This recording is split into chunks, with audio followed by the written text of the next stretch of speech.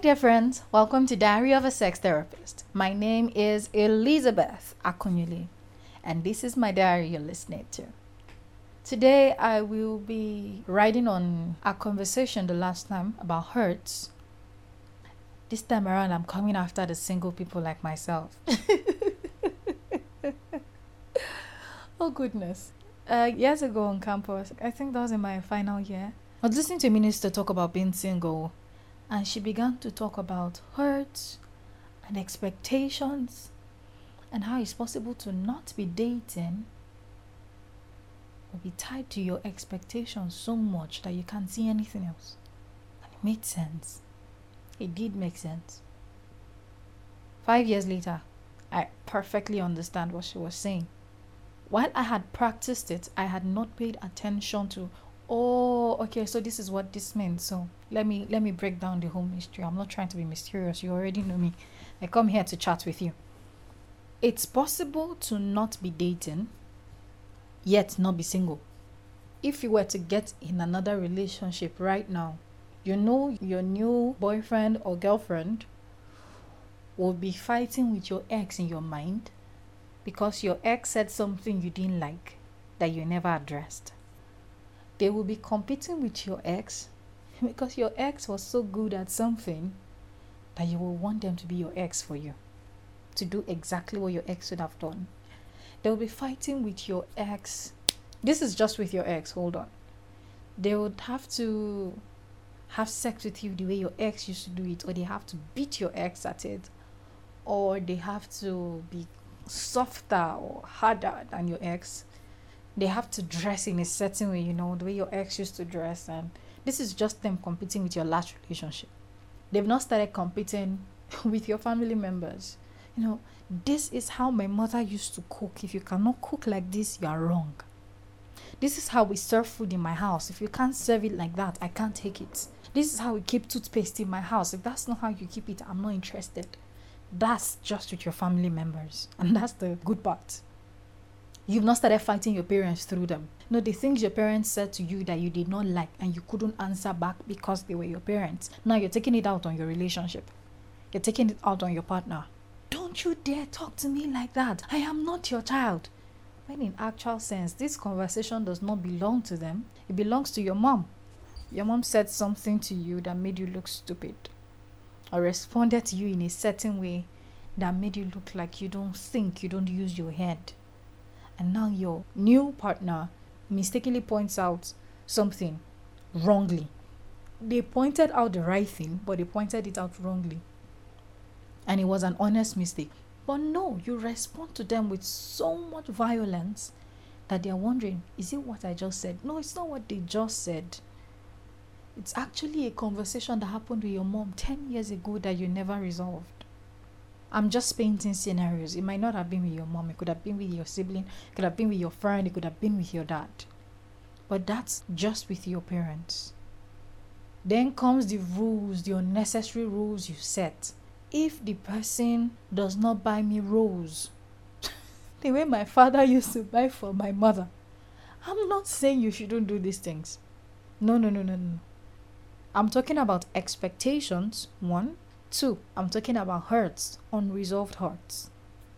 And so you think you are single, but you're not. Some of us are single in terms of, I'm working. If a relationship comes, fine. I can always put the work and my partner together. That's not a problem, which is great. But we know without a shadow of doubt that we have issues with our sex life.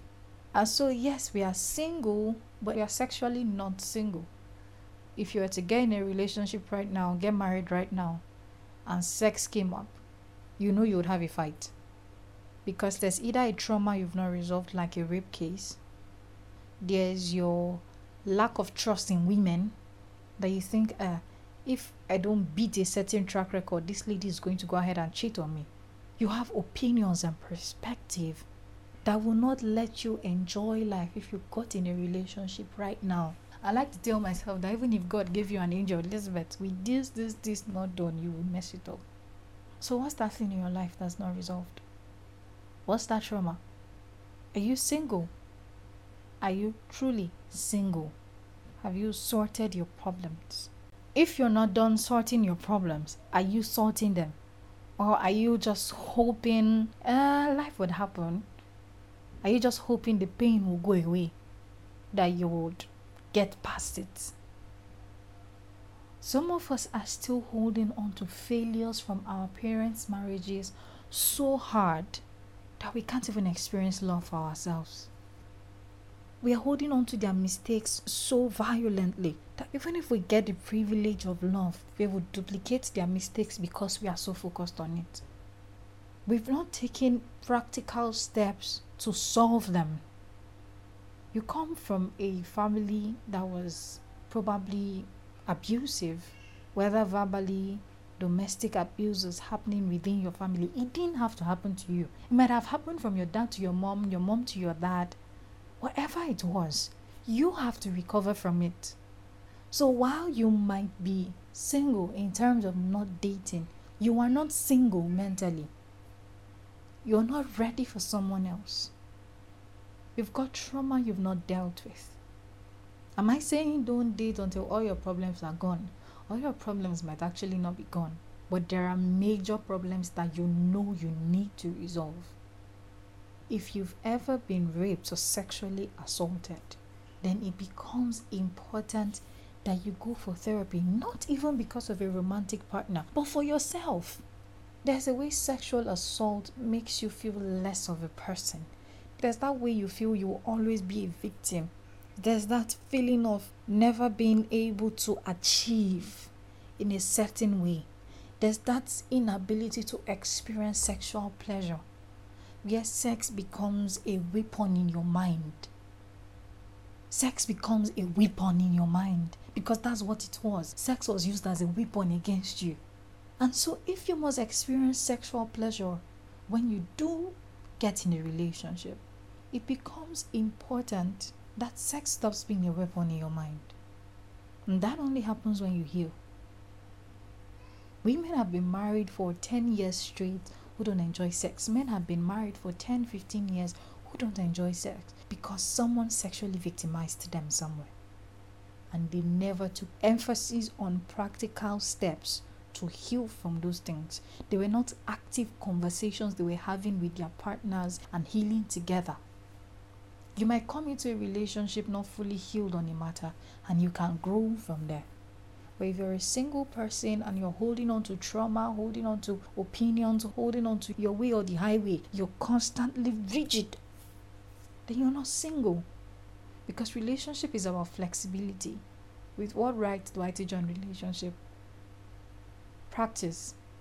Professional practice. I've seen results. Relationship is flexibility. If you can't be flexible, you have no business being in a relationship.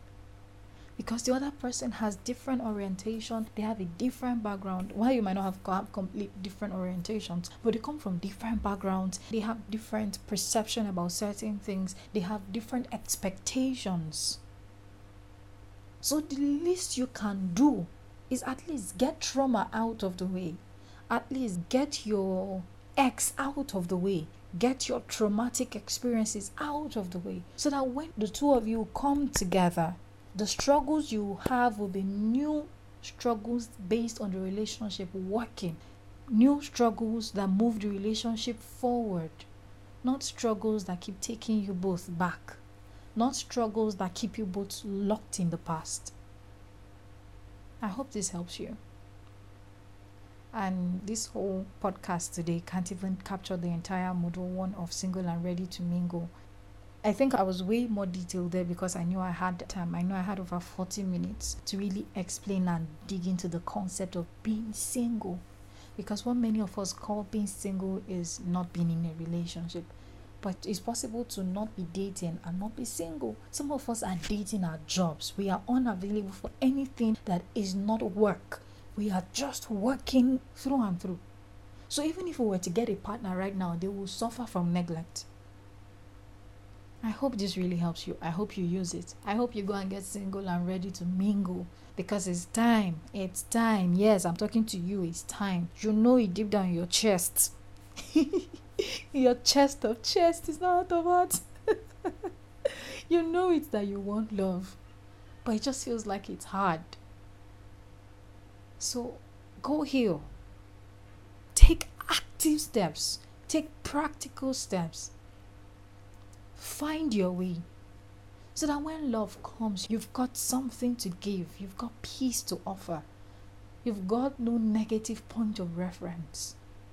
Don't let the negative news about divorce statistics and the rest of it, don't let it stop you from believing. Because there's goodness. Yes, there's goodness. In a world of over 7 billion people, there's goodness. There's a great guy somewhere. There's a great girl somewhere. You just have to be positioned for them. One of the ways to be positioned is to be healing yourself. So you have your own measure of confidence. You have joy. As a single person, you still have joy. You're not dependent on someone coming into your life to be joyful. That's a different attachment, and then over dependence is another conversation entirely. Thank you so much for tuning in. Check out Single and Ready to Mingle at www.ministerliza.xyz. That's on my personal website. Feel free to check it also on my business website, www.lizaexpress.com. Follow me on Facebook, Twitter, and Instagram at Minister Liza. Bye.